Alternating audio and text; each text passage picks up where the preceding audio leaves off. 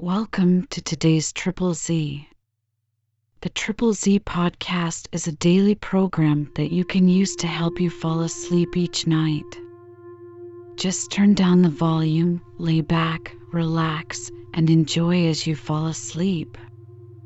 The Star-Lord is a science fiction novella written by Boyd Ellan, first published in 1953.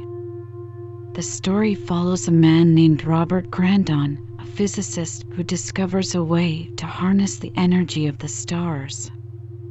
With his invention, he becomes known as the Star-Lord and is hailed as a hero for providing a limitless source of power to the world. However, the government soon becomes concerned about the potential misuse of this technology and seeks to control it. Grandon becomes conflicted, torn between his desire to share his discovery with the world and his fear of the consequences if it falls into the wrong hands. Ultimately, he is forced to make a choice that could determine the fate of humanity. The novella explores themes of power, responsibility, and the consequences of scientific progress. It also touches on the role of government in regulating technology and the dangers of unchecked ambition. Overall, The Star-Lord is a thought-provoking and engaging work of science fiction. If you enjoy our program, please be sure to write us a review on your podcast platform and share us with a friend. You both might sleep just a little better at night. Our website is ZZZ, that's 3z's.media. You can also like and share our content on Facebook or our Instagram account ZZZ Media Podcast. Music for today's episode was provided by the Sleep Channel on Spotify. Chapter 1. Evans remembered that christening.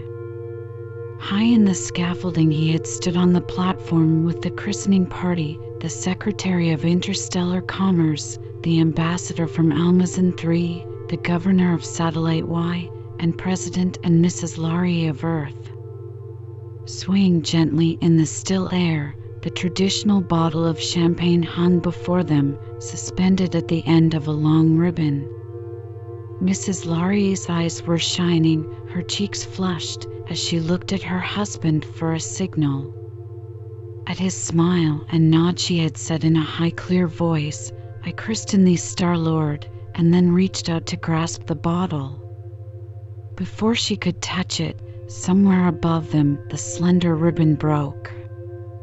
The bottle fell like a stone, plummeted straight down, and crashed into a million fragments on the floor of the satellite. An instant's shocked silence, and then a roar of voices surged up from the crowds watching below. Mrs. Laurier had put her hand to her mouth and shivered. "What a dreadful thing," she whispered. "Does that mean bad luck?" President Laurier had frowned at her, but the Secretary of Interstellar Commerce had laughed. "Don't be alarmed, Mrs. Laurier. There is no such thing as luck.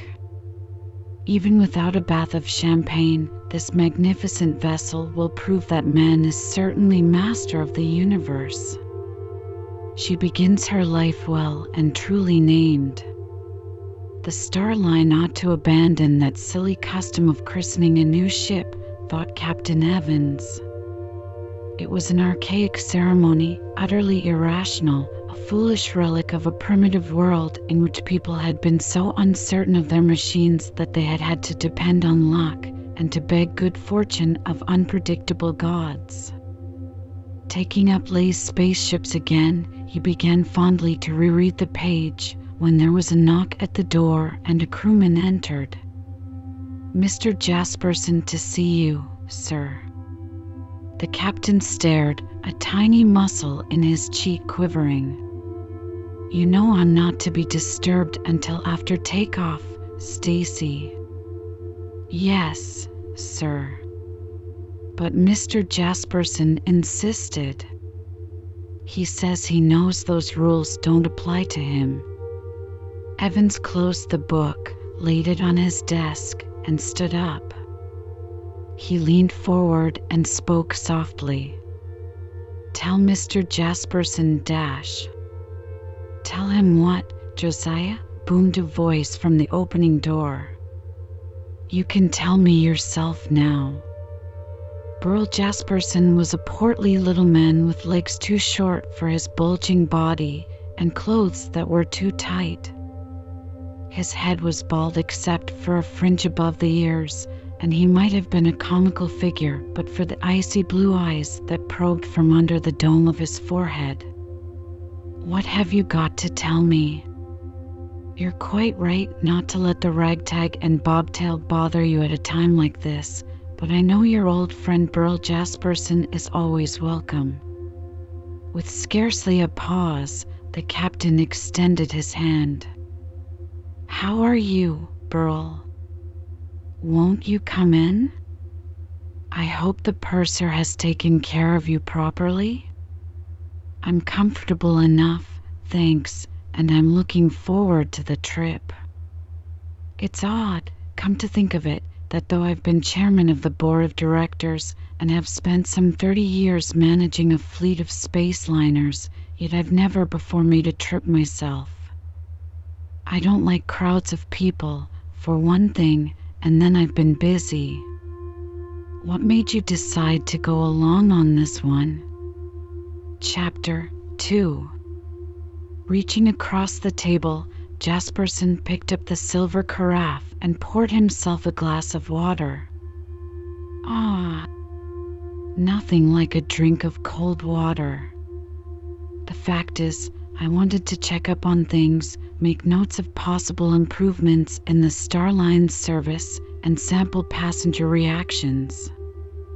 Then, too, I'll have the satisfaction of being present on the trip, which will establish the line's supremacy once and for all. This crossing will make history. It means everything to us, Josiah. You know we're counting on you to break the record. We want to win back the blue ribbon, and we expect you to manage it for us. I shall do my best."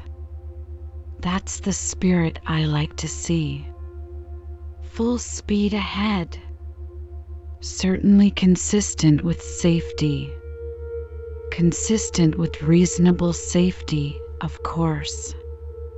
I know you won't let yourself be taken in by all this nonsense about the imaginary dangers of hyperspace. What do you mean? All this nonsense about the Thakura ripples. But then, of course you're a sensible man or we wouldn't have hired you, and I'm sure you agree with me that the Star-Lord can deal with anything that hyperspace has to offer. Jasperson adjusted the set of his jacket over his plump stomach while he waited for an answer, and Captain Evans stared at him. "Is that why you're wearing a pistol?" he said dryly. "To help the ship fight her battles? This?" His face reddened as he patted his bulging pockets. "Oh, it's just a habit.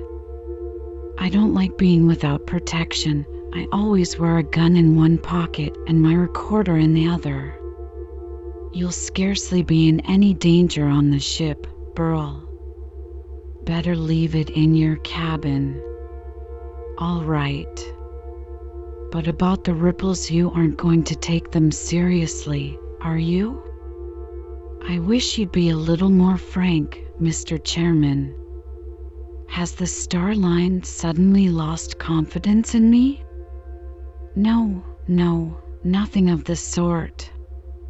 We've every confidence in you, of course. But I've been hearing rumors, hints that we may have to make a slow crossing, and I've been wondering. But then, I'm sure that a man of your intelligence doesn't take the ripples any more seriously than I do. "I don't know what gossip you have been hearing," said the captain, hesitantly. "Ripples is probably a very inaccurate and inadequate name for the phenomenon. The Quran might equally well have called them rapids, falls, bumps, spaces, holes, or discontinuities. Then why did he choose to call them ripples? Probably because he didn't know exactly what they are. The whole problem is a very complicated one. Complicated nonsense, I call it. Well, we won't quarrel, my dear Josiah, but don't let them hold us back. Remember, we're out to break all records. Chapter 3. Under the artificial sky, crowds of people streamed into the administration building of Satellite Y, the jumping-off place for all rockets and ships going to and from the stars. Y-Port was a world of its own, dedicated to only one purpose, the launching and berthing of ships. It was a quiet and orderly place as a rule, and its small permanent colony of workmen and officials lived a Spartan existence except for their yearly vacations on Earth. But today it seemed as if half the Earth's people, friends and relatives of the passengers, had chosen to make the port a holiday spot of their own to help celebrate the launching of the Star-Lord on our maiden voyage. The rocket ferry between Y-Port and Earth had had to triple its number of runs in the past week, and this morning's rocket had brought in the last of the passengers for Almazan 3. Ellan Chase trudged wearily along with the crowd entering the building, trying to close his ears to the hundreds of chattering voices. He was tall and very thin, and his white skin clothed his bones like brittle paper. Walking was an effort, and he tried to move with an even step so he would not have to gasp for breath as he moved slowly forward with the line before the customs desk. In his weakness, the gaiety around him seemed artificial, and the noise of voices was unendurable. Just ahead of him in line was a young man in an obviously new suit. The pretty girl holding to his arms still had a few grains of rice shining in her hair. "That will be all," said the inspector. "I hope you and Mrs. Hall have a very happy honeymoon. Next." He gritted his teeth to stop his trembling as the inspector reached for the passport, glanced at a notation, then looked up.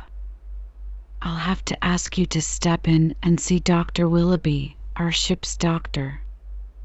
"It will only take a moment, Dr. Chase." "But I'm not infectious." "But there seems to be some question of fitness. In cases like yours, the Star Line likes to have a final check, just to make sure you'll be able to stand the trip. We're responsible, after all. Last door on my right." Close to exhaustion, Ellan walked down the hall to the last door and stepped inside. A healthy, rugged man with prominent black eyes looked at him with a speculative glance. "And what can I do for you?" Holding out his passport, Ellan sank down into a chair, glad of a chance to rest, while Dr. Willoughby studied the document, then looked up. The routine smile wiped off his face. "Well, so you're Dr. Ellan Chase. I've been much interested in the papers you've been publishing recently. But this is bad news, Dr. Chase.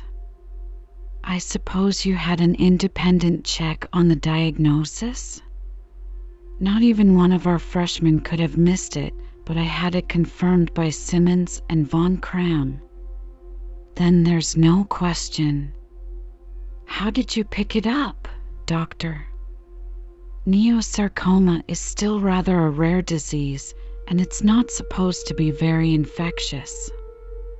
Ellan tried to speak casually, although just looking at the rugged good health of the man opposite him made him feel weaker. "No, it's not very infectious. But after medical school, I went into research instead of practice, and I worked on neosarcoma for nearly 5 years, trying to devise a competitive chemical antagonist. Then, as used to happen so often in the old days, I finally picked it up myself, a lab infection. Chapter 4. The older man nodded. Well, you're doing the right thing now in going to Almazan 3. I've made some study of the disease myself, as you may know, and I entirely agree with your theory that it is caused by a virus and kept active by radiation. Since the atomic wars, the increased radioactivity of the Earth undoubtedly stimulates mitosis of the malignant cells. It feeds the disease and kills the man. But on a planet like Almazan 3, where the radiation index is close to zero, the mitosis of the sarcoma cells stops abruptly, virus or no virus. I'm glad to hear that, said Ellan. I've read some of your papers on the subject, and the evidence sounds pretty convincing. It's conclusive. If you arrive in time, you've nothing to worry about. I've seen men as badly off as you, with malignant growths well advanced, who migrated to Almazan 3 and recovered within a year. Without radioactivity to maintain it, the disease seems to be arrested immediately, and if the tissue damage has not gone too far, the tumor regresses and eventually disappears. Once you're cured, you can come back to Earth and take up your work where you left off. Well, let's check you over. The examination was brief. Dr. Willoughby initialed the passport and offered his hand. You should stand the trip all right. But I'm glad you didn't put it off any longer than you did. Another 2 months of Earth's emanations, and I'm afraid I couldn't have certified you. It's lucky for you that the Star-Lord is the fastest ship in space.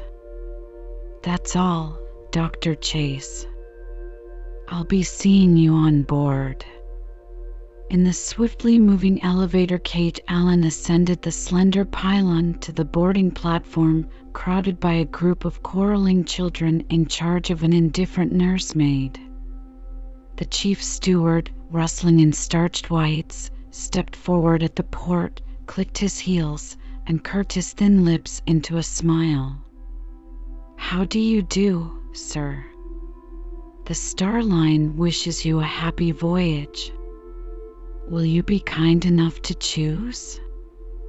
Following his nod, Ellan looked down at the silver tray extended for his inspection, and then stepped back as a heavy perfume assaulted his nostrils.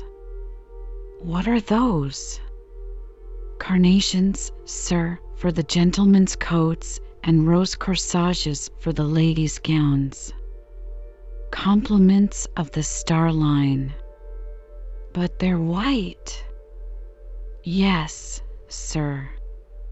The white flowers, the only kind we are able to grow in Whiteport, are symbols of the white light of the stars, we like to think. What idiot gave the Star Line that idea? Said Dr. Chase. You know stars are all colors: white, green, yellow, blue, and even red. But white carnations are a symbol of death. Steward Davis lowered his tray. Then you don't care to wear one, sir? Not until I have to, said Ellan.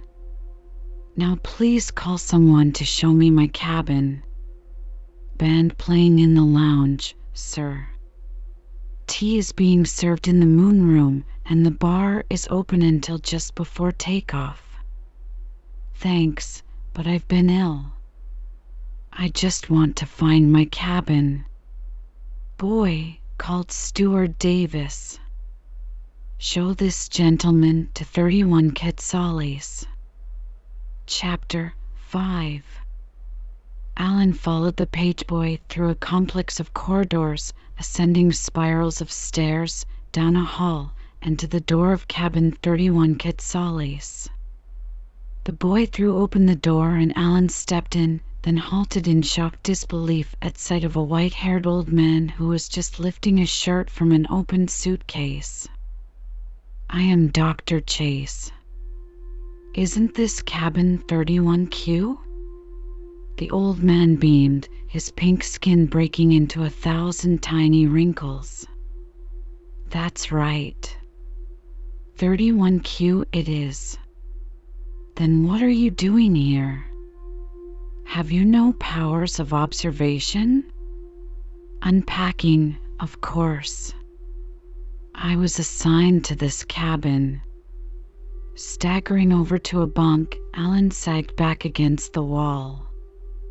He lifted his tired eyelids and stared at the sprightly old gentleman. "But I was promised a cabin by myself." The old man looked distressed. "I'm very sorry, young man. I, too, hoped to have a cabin to myself. I learned only a few minutes ago that I was to be quartered with another passenger, evidently you. Somebody made a mistake, there's no question of that, but the purser tells me that every bit of space is occupied and no other arrangements can be made. Unless you want to postpone your voyage and follow in a later ship?" "No," said Ellan. His voice had sunk to a whisper. "No, I can't do that." "Then we'll have to make the best of it, young man," he said, picking up a pile of handkerchiefs and putting them in the drawer he had pulled out from the wall. "Let me introduce myself. I am Wilson Larrabee, teacher, or student, according to the point of view. Some years of my life I've spent being a professor of this or that at various universities, and the other years I've spent in travel. Whenever the bank account gets low, I offer my knowledge to the nearest university and stay there until I pile up enough credits so I can travel again. Sounds a lonely sort of life, with no roots anywhere." "Oh, no. My wife loved traveling as much as I do, and wherever she was home." He paused, his hand arrested in the act of hanging up his last necktie, and for a moment his face was somber. Then he finished hanging up the tie, gave it a little pat, and continued cheerfully. "We saw most of the world in the 50 years we had together. The last trip she made with me, to the moon and back, was in some ways the pleasantest of all. After we returned, we started planning and saving and dreaming of making one last grand tour outside the solar system. And then, well, she was more than 70, and I try to think that she isn't dead, that she just started the last tour a little ahead of me. That's why I'm making this jaunt now, the one we planned on the Star-Lord. It's lonely, in a way, but she wouldn't have wanted me to give up and stay home just because I had to go on alone." Chapter 6. Glancing at Ellan's bent head, Professor Larrabee abruptly banged shut the lid of his empty suitcase and shoved it into the conveyor port in the wall to chute it down to luggage. Then he straightened up and rumpled his white hair. "That's done, young man. Will you join me in the bar for a space cap?" "Sorry, sir. I'm very tired. I just want to rest and be quiet. But a frothed whiskey would help you to relax. Come along and let me buy you a final drink before we take off for eternity." Ellan noticed with distaste the white carnation in the coat lapel of his companion. "I hardly like to think of this trip as being synonymous with eternity," he said. "You sound as though you didn't expect to come back." "Do I? Perhaps I made an unfortunate choice of words. But do you believe in premonitions, Dr. Chase?" "No. All premonitions stem from indigestion. No doubt you are right. But from the moment of boarding this ship, I have been haunted by the memory of an extremely vivid story I once read. What kind of a story? Oh, it was a scientific romance, one of those impossible flights of fancy they used to publish in my boyhood about the marvels of future science. This was in the days before we had got outside the solar system, but I still remember the tale, for it was about a spaceship which was wrecked on its first voyage. But there have been hundreds of other such stories. Why should this particular one be bothering you now? Well, you see, said the professor apologetically, it's because of the name. The coincidence of names. This other ship, the one in the story, it was called the Star-Lord. I wouldn't let that worry me. Surely it's a logical name for a spaceship? Professor Larrabee laughed. Logical, and perhaps a trifle presumptuous. But I'm sure it's a meaningless coincidence, my boy. Now how about that drink? Ellan shook his head.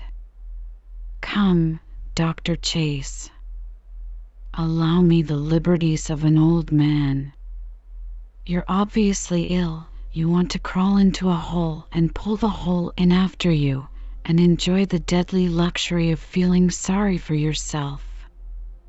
But we can't do that sort of thing. Let me prescribe for you. With an effort, Ellan smiled. All right, Professor. I usually do the prescribing myself, but right now I'm too tired to argue. I'll accept a space cap with pleasure. He swallowed a Panadol tablet to ease his pain, then pulled himself up. That's the spirit, my boy. We will drink to the Star-Lord, that she may have a happier fate than her namesake. Chapter 7. 5 minutes before takeoff. The first signal had sounded. The bar was closed by now, the lounges deserted, and in theory the 1,250 passengers were secure in their cabins, waiting for the instantaneous jump into hyperspace.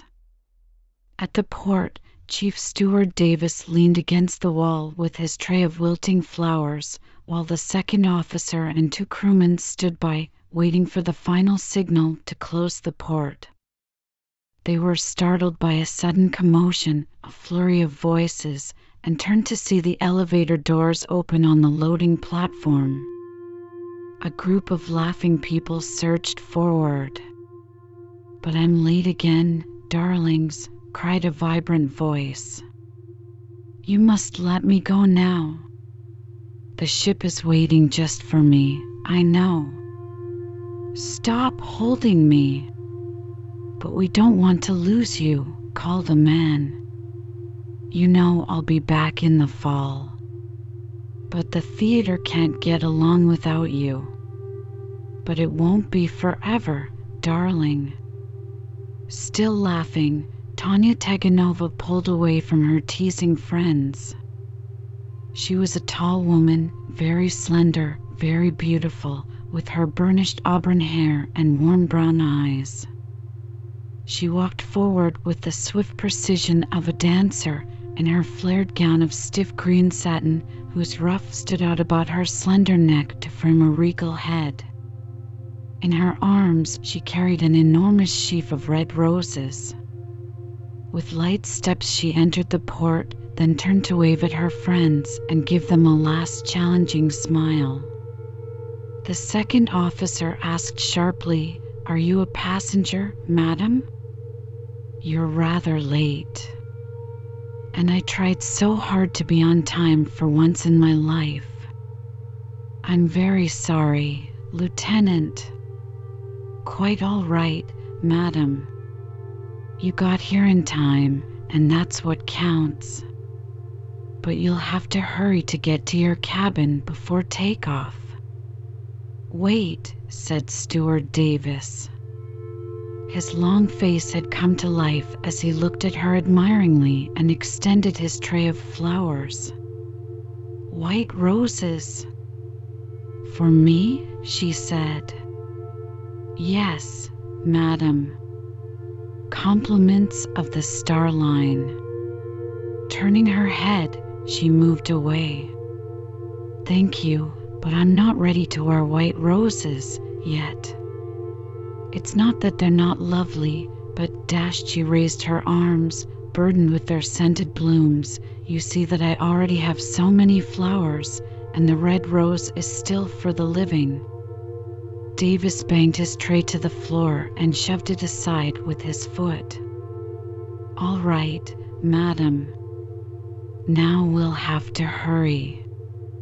We'll have to run." Chapter 8. A final bell rang, a final light flashed. On the floor below the ship, the crowds of relatives and wistful stay-at-homes gazed up at the beautiful metal creation poised on its slender fins, nose pointed towards the open dome. A vibration began, a gentle, barely perceptible shuddering of the ground, which increased in frequency.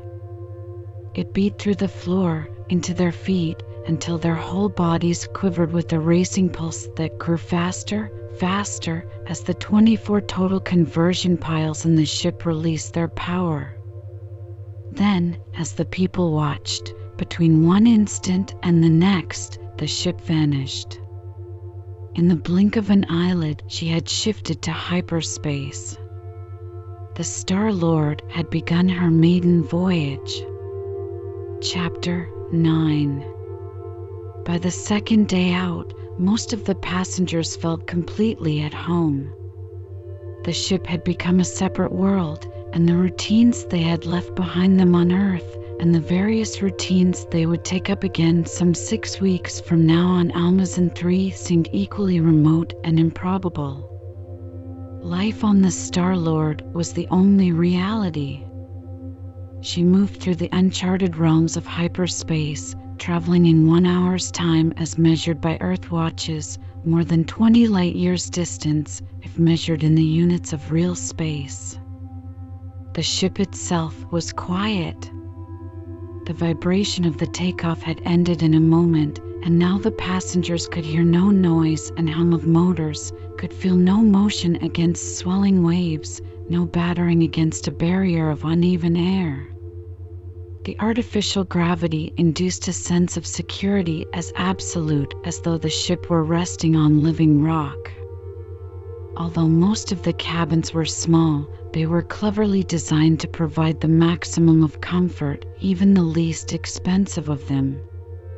For the very wealthy, the rulers of the galaxy's finance, the owners of the galaxy's industries, the makers of the galaxy's entertainment, there were the luxury cabins. The floors glowed with the soft reds of oriental rugs. The lounge chairs were upholstered in fabrics gleaming with gold thread. Cream-colored satin curtains fluttered in an artificial breeze at the simulated windows, and on the walls hung tranquil landscapes in dull gold frames. To those who had engaged them, the ornate cabins seemed only appropriate to their own eminent positions in life. Delicious meals were served 3 times a day in the several dining rooms. The softly lighted bar was never closed, and every day 3 theaters offered a varied program of stereo dramas. There was even the most marvelous, daring, expensive luxury of all, a swimming pool. The pool was small and was open only to the first cabin passengers, but the fact that a ship traveling to a distant solar system could afford room enough for a pool, and extra weight for the water needed to fill it, seemed evidence that man had achieved a complete conquest of the inconveniences of space travel. One luxury, however, freely accessible to even the poorest sheepherder on Earth, was denied the passengers of the Star-Lord. They could not see the stars. They could not see the sky. The ship had portholes, of course, and observation rooms which could be opened if at any time she cruised in normal space, but the ports and observation windows were closed now, for there was nothing to see. The ship was surrounded by blackness, the impenetrable, unknowable blackness of hyperspace, but this black emptiness did not frighten the passengers because they never bothered to think about it. But the builders of the ship had designed it so that even the simple pleasure of looking at a friendly sky should not be denied its passengers. An artificial day and night of the appropriate length was maintained by the dimming and brightening of lights, and the main lounges were bounded with special walls which looked like windows, through which could be glimpsed bright summer days, fleecy clouds drifting over a blue sky, and, in the evenings, soft starlight. Chapter 10. Every passenger should have been soothed into contentment by these devices, but by the end of the first week, Burl Jasperson was restless. He hated to sit still, and the hours and the days seemed endless. His bald head and portly body were a familiar sight as he roamed the ship, inspecting every detail as though it were his personal responsibility. Once a day he called on Captain Evans to check on the progress of the Star-Lord.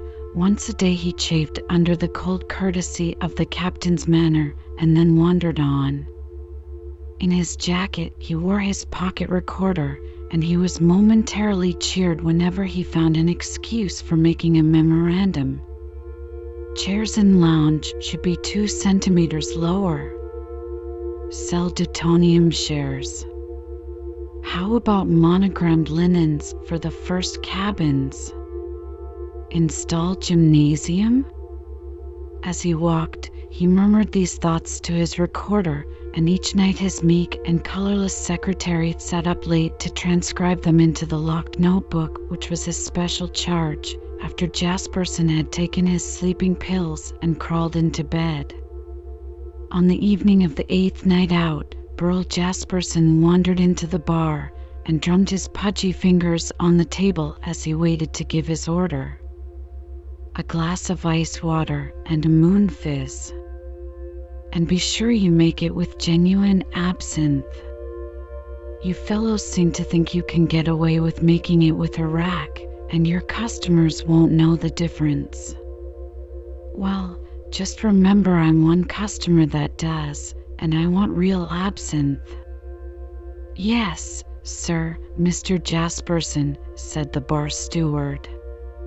Turning restlessly in his chair, Burl let his eyes stop on the white-haired old gentleman beside him, happily consuming a brandy and soda.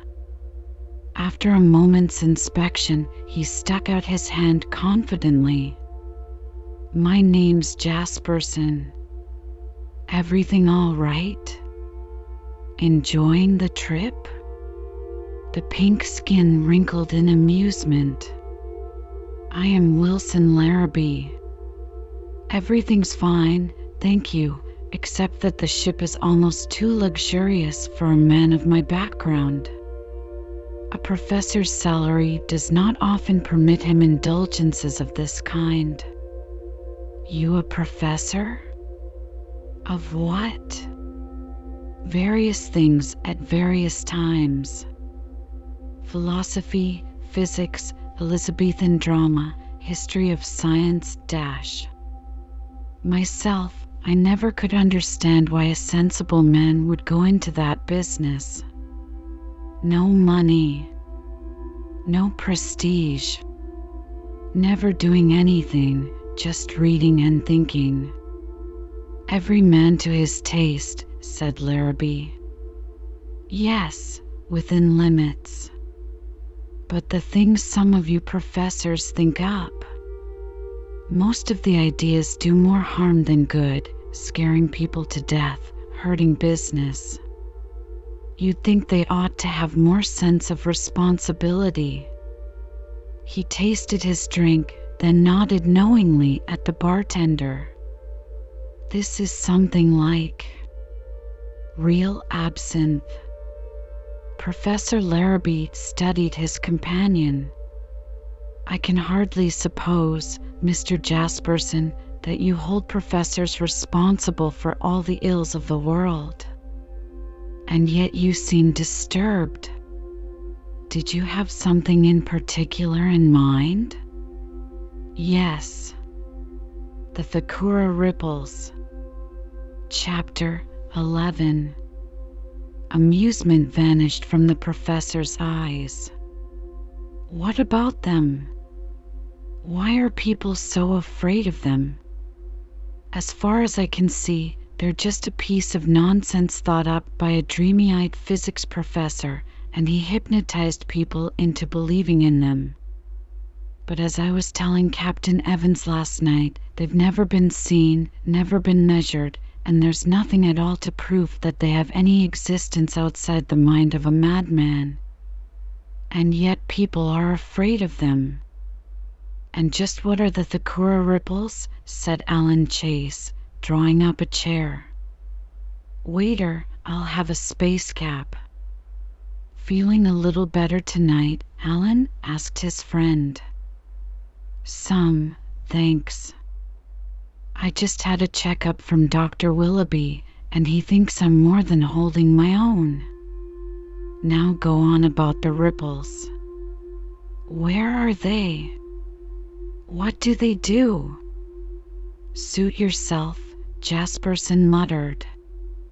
If you want to tell ghost stories, go ahead. Thank you.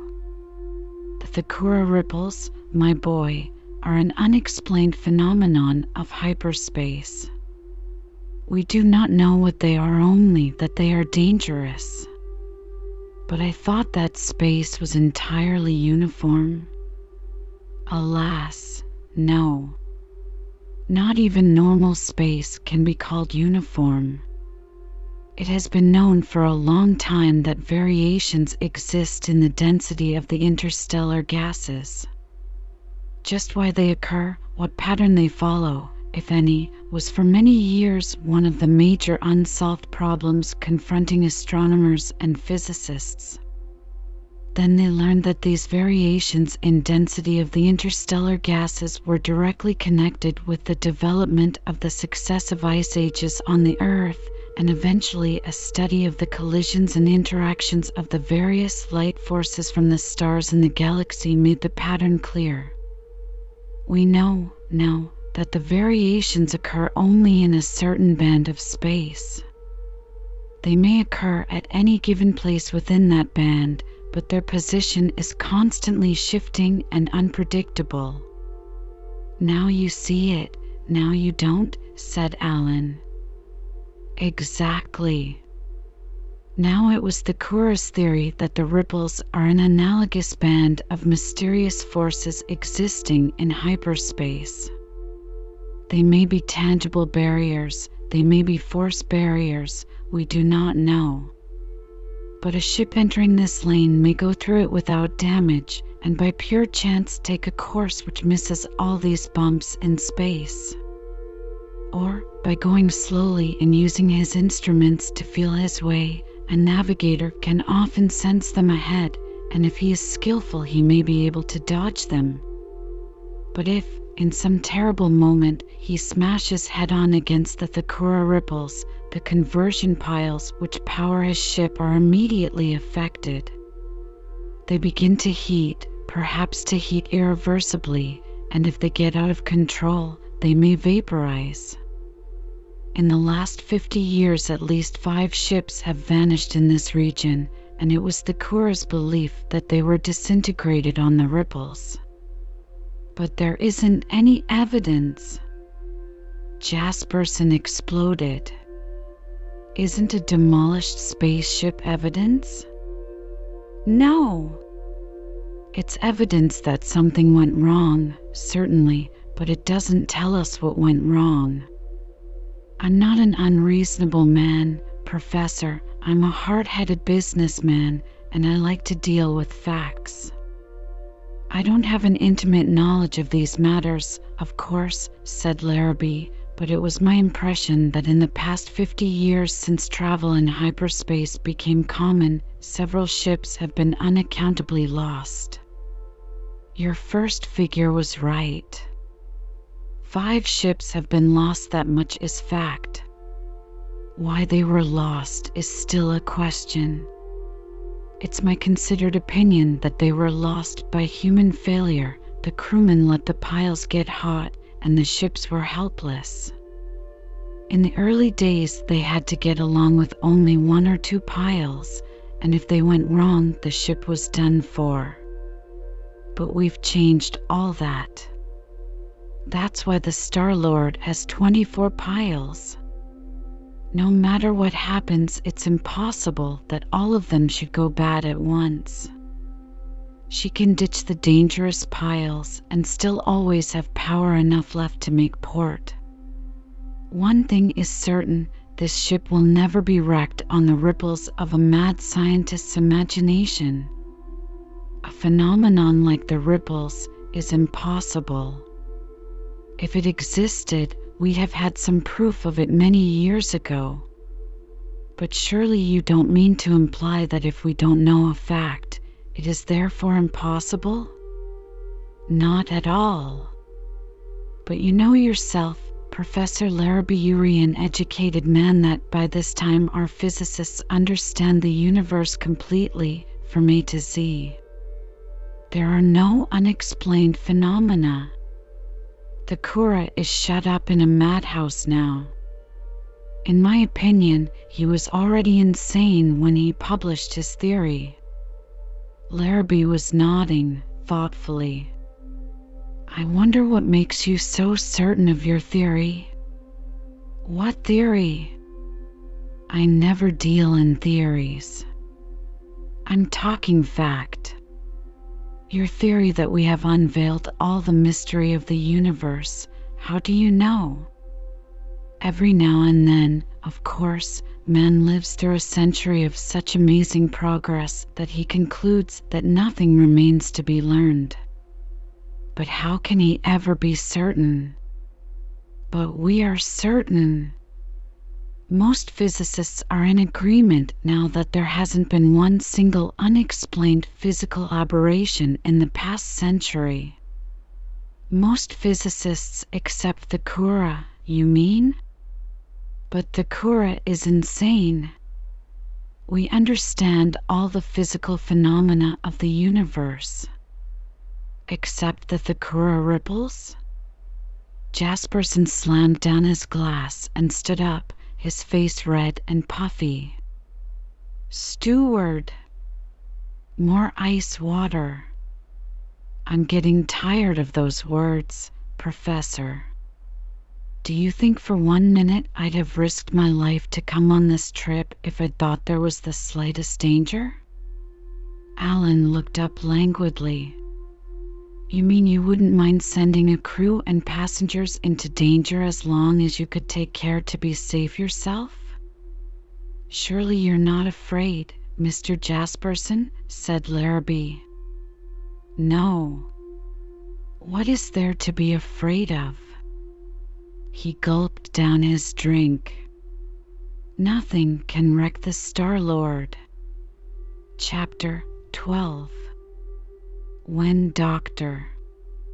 Ellan Chase woke up next morning and glanced at his wristwatch, he realized that the breakfast hour was nearly over. Professor Larrabee had already left the cabin. Ellan was not hungry. It had been many months since he had really enjoyed an appetite for food, but he got up and began to dress so that he could perform the duty of eating. But his clothes, he noticed, were beginning to fit a little more snugly.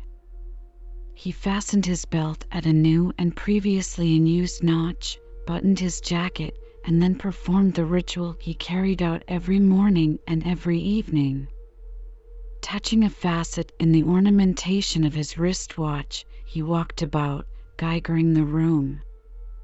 Radiation normal, somewhat less than Earth's normal, in fact. The 24 piles were well shielded, and if this continued, he should survive the journey in fair shape.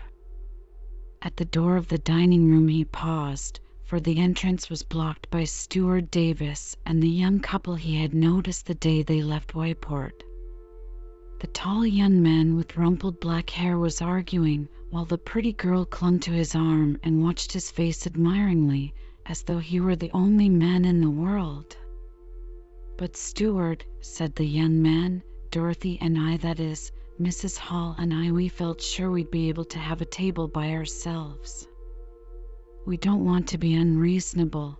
It's only that this is our honeymoon, maybe the only time we'll ever get to spend together, really, and we like to eat alone, together, I mean. That's the reason we chose the Star-Lord, because the advertisements all talked about how big and roomy it was, and how it didn't have to be so miserly with its space as they did in earlier ships. They said you could have privacy and not have to crowd all together in one stuffy little cabin the way they used to." "I'm sorry, Mr. Hall," said the steward crisply. "We are all proud of the spaciousness of our ship, but not even the Star-Lord can provide separate tables for everybody who... Oh, good morning, Mr. Jasperson. Glad to see you, sir." Turning his back on Tom, he smiled and bowed to the new arrival. "Everything all right, sir?" "Good morning, Dr. Chase. No nightmares last night?" "Morning, Davis. Tell that waiter of mine to be more particular about giving me plenty of ice water. I like plenty of water, and I like it cold." "Sorry, sir. I'll speak to him at once." He bowed again as Jasperson strode on. "Then could we dash..." Tom began. Davis whirled with an impatient frown. "What? Are you still here? Surely I made it clear that there's nothing I can do, Mr. Hall? But couldn't you at least move us to another table? I regret that you are dissatisfied with our arrangements. All table space was allocated before we took off from Whiteport." "But you've put us with such noisy people," said Tom stubbornly. "They keep talking about how much money they made in Detonium, and they refer to us, right in front of us, as the babes in the woods. They may be rich, but they haven't the manners of a 6-year-old. We can't stay at that table. Mr. Hall, I can't waste any more time with you. If all our passengers were to demand special privileges..." He shrugged his shoulders.